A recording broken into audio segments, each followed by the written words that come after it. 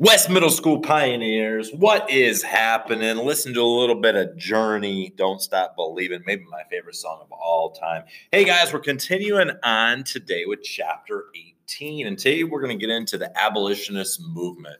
In previous podcasts, we've talked about prison reform, and we've been talking about education reform, and really an important thing for you to remember is all of this change really improves society. And really the main spark of this movement in terms of change, reform movement change, was religious beliefs. And again, it goes back to that Second Great Awakening where people thought that their current actions would determine what would happen to them into the afterlife. Now, today we're going to get into the abolitionist movement. First off, an abolitionist was someone who felt that slavery should end, okay?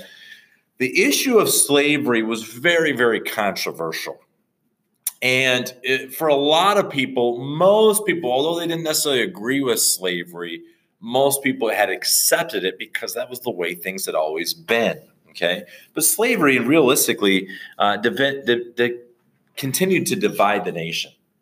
All right, and many people began to question and wonder how a country who promoted people having basic freedoms and basic rights could still have slave labor.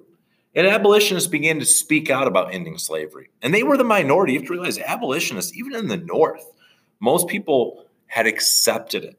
Okay, so many of these people who were speaking out against slavery were targets, okay? People didn't like them. It made them feel uncomfortable. And you have to realize a lot of times when you begin to change or attempt to change something, it's not easy.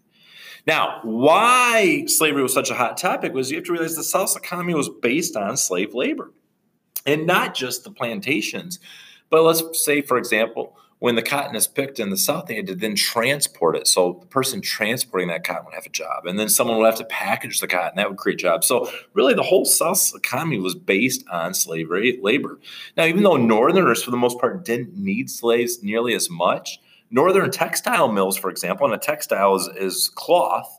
So Northern cloth factories depended on cheap cotton. And they depended on slaves creating this cotton or picking this cotton in order for them to meet their demands. So even though Northerners often talks about the need for end slavery, much of the North depended on slave labor as well. Now, eventually Congress did end the Atlantic slave trade in 1808, banning the importation of slaves, but slavery was not banned, okay? Slavery was still going very, very strong in the South. And many people began to argue about if ending slavery was actually necessary.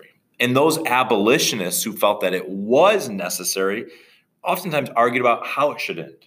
Should those Southern plantation owners be given a certain amount of time to figure out a new use in terms of agriculture? Or would they be trying to, how are they going to change this and make it so that the United States economy doesn't collapse?